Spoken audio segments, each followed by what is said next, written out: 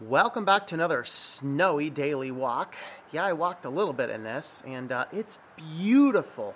This is the type of snow that it's not, the roads aren't super dangerous, but it's beautiful out. So I decided I'd get out to the park and do a little bit of recording. Of course, I am under a pavilion, so the camera doesn't get snowed on. And I don't get snowed on a lot, but today we want to take a little bit of time on our daily walk to talk about dangerous religious groups and cults. And I don't know, maybe if you guys want, I'll do a few of these, because I think we can kind of introduce it this week, and maybe I'll go into more in depth next week. I think that'd be a neat two-part little daily walk series. And so from the Christian perspective, of course, when we're talking about cults on a Christian channel, we have to understand that there's different definitions of cults out there. On a Christian channel or a religious channel of any kind, you would define a cult as being something that teaches an aberration of the core teachings of the Bible. And whether that be, some might call Roman Catholicism a cult. In fact, before you lash out at me, I studied a lot of cult experts, and one of the cult experts I studied is Margaret Singer, who did a book called Cults in Our Midst, and she is a Roman Catholic and admits that the Roman Catholic Church behaves like a cult, which is kind of funny. And there are several Protestant denominations that behave like a cult. Not all of them, but there are certainly some. And then there's some known Christian aberrations, such as your Mormonism and Jehovah's Witnesses, which actually visit this park a lot based on the literature I find in the community library over here. Those guys, they teach some pretty dangerous, bad stuff, and those guys actually get really close, in fact, exactly duplicating a lot of the issues we have in cults. So why I studied cults is because I got caught up in one and was kind of under their influence for a number of years a while back. We're talking, I was 18 or 19. Maybe I was 20. I don't remember. And just the situations and the mindsets and the way you just don't understand what's going on. And I ended up studying some work from Stephen Hassan, who was a high-level Moonie. And he got out of the cult by what they used to do to get people out of cults is it was like you'd hire bounty hunters. It's completely illegal. You hire bounty hunters. The bounty hunter goes, they kidnap you, and they put you through this rigorous deprogramming in a hotel room somewhere. It's literally like kidnapping and taking hostages and torture almost. And he didn't like that model, although he admits that getting out of the cult was the best thing for him. And so he actually left all that stuff and went back and I believe he did a master's in psychology, and he's ended up being one of the top cult experts of our day. So he did Combating Cult Mind Control as one of his books, and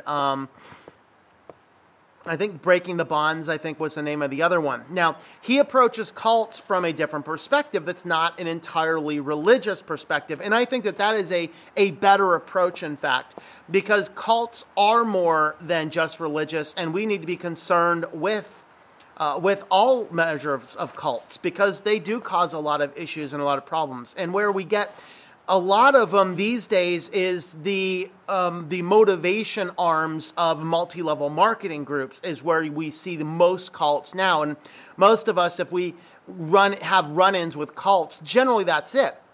I think it's also an interesting thing because there was the EST conference, which was a cult, and the guy who created that, I forget his name, well, he's in jail now because that wasn't enough for him, so he went ahead and attached to his EST conferences, he attached, is it NXIVM, I think?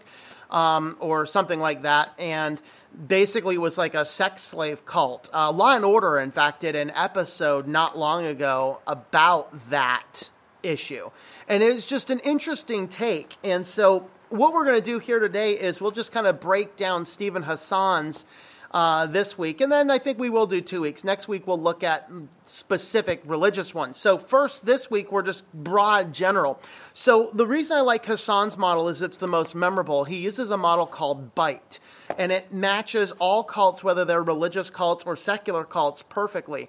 BITE is an acronym. It stands for Behavior Control, Emotion Control, Behavior Control, Information Control, Thought Control, Emotion Control, BITE. And so all cults tend to follow this general trend, and he has studied nearly every cult that exists.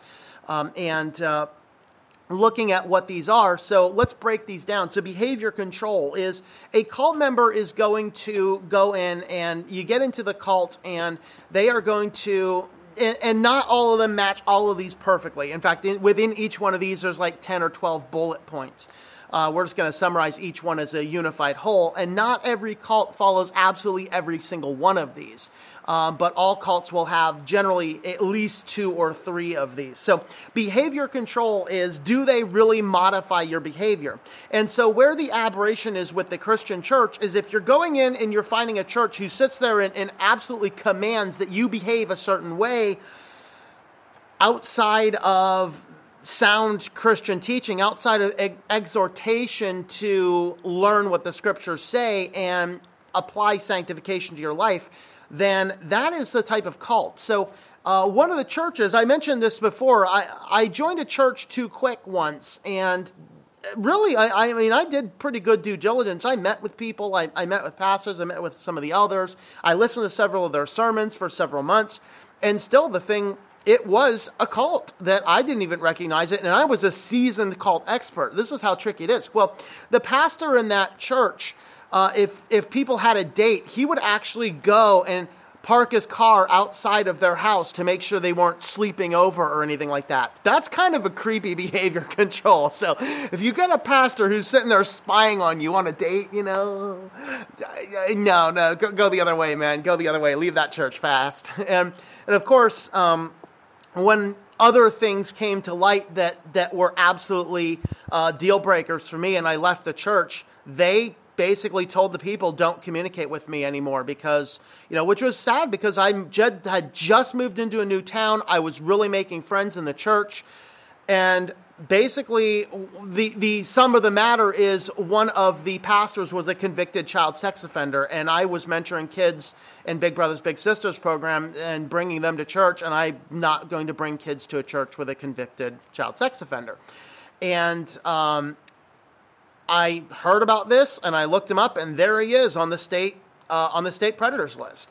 And so I had to leave. And so I did it very quietly, and I wrote them a letter saying I just can't worship here because of the situation that I'm in and with these circumstances. And once I did that, and I left the door open for friendships, I affirmed that, hey, the guy's a friend, I don't care, but he just can't be my pastor, and I can't bring kids into that church. And so when I left that church, a memo went out, and no one was allowed to associate with me anymore. So there went that group of friends. That was exciting. But I think I made the right choice, all in all. So the second is information control. This is really big in your Jehovah's Witness churches and in your multi-level marketing motivational groups. MOs, motivational organizations, is what they're generally referred to. And what these things happen to be is information control means that they tell you can't research, you can't study different things. If it's not on our approved reading list, don't read it. If that person's not on our approved study list, don't study them. And basically what this does is it narrows your perspective. It gets rid of your ability to actually get in there and do research for yourself.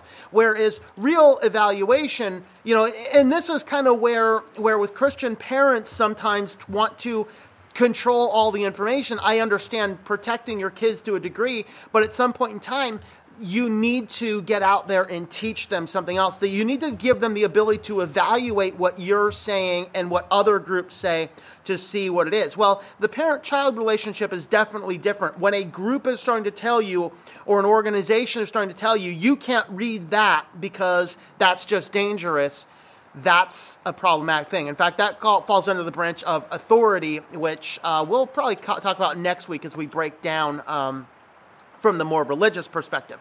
But if they're trying to say what you can and cannot look at as the basis, particularly the basis of teaching in their organization, Scientology is also huge on this. Do not get caught with anti-Scientology materials if you're in the Scientology church. That's crazy. All right. So be careful with that. So that's information control. Thought control. How do you think? If they're telling you how to think, if they're telling you your thoughts are wrong, and this is unfortunately where several Christian denominations have gotten in some areas, particularly in the areas of homosexuality.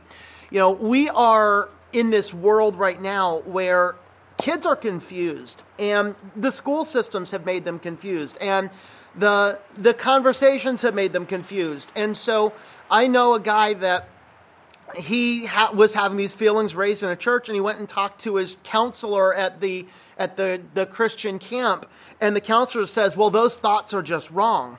And he's like, well, but I have them. I mean, what do you do about them? So he goes and he talks to somebody at the church, where he knew people, and indeed, they're like, oh, those thoughts are wrong. You can't have those thoughts. Well, the fact of the matter is, you do have those thoughts. What's the correct response? Well, the Bible specifically says that is not a valid lifestyle choice for a practicing Christian.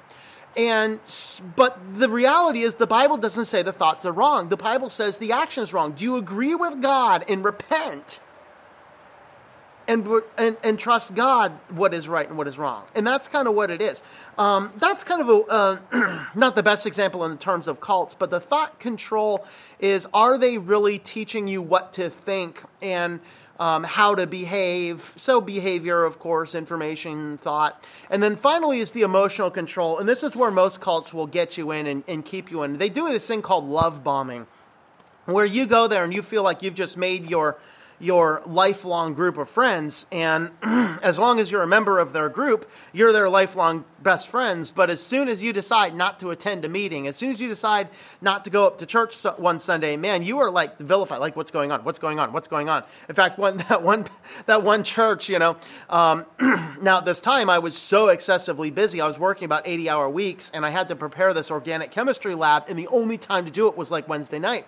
And so I started skipping the Wednesday night church services. So I'm leaving one Sunday, and this pastor's like, God gave me a message. He said, you're discouraged. I said, I don't know who you're talking to, but I'm not discouraged. I'm just busy. Okay. But the thing is they're trying to use this God said, and multiple people in that church use that God has told me type approach. It's a form of emotional control, emotionally controlling your people, making them happy that you're there, making them feel bad when you're not there, not allowing people to live their life. That's emotion control. So that is a little bit longer daily walks than I like to do, but behavior control, emotion control, thought control, I keep on mixing that up. It's BITE: behavior control, information control, thought control, and emotion control. So keep those in mind as you are navigating your life. And next week we'll actually dive into some more religious perspectives, but that's just a general broad overview of these groups.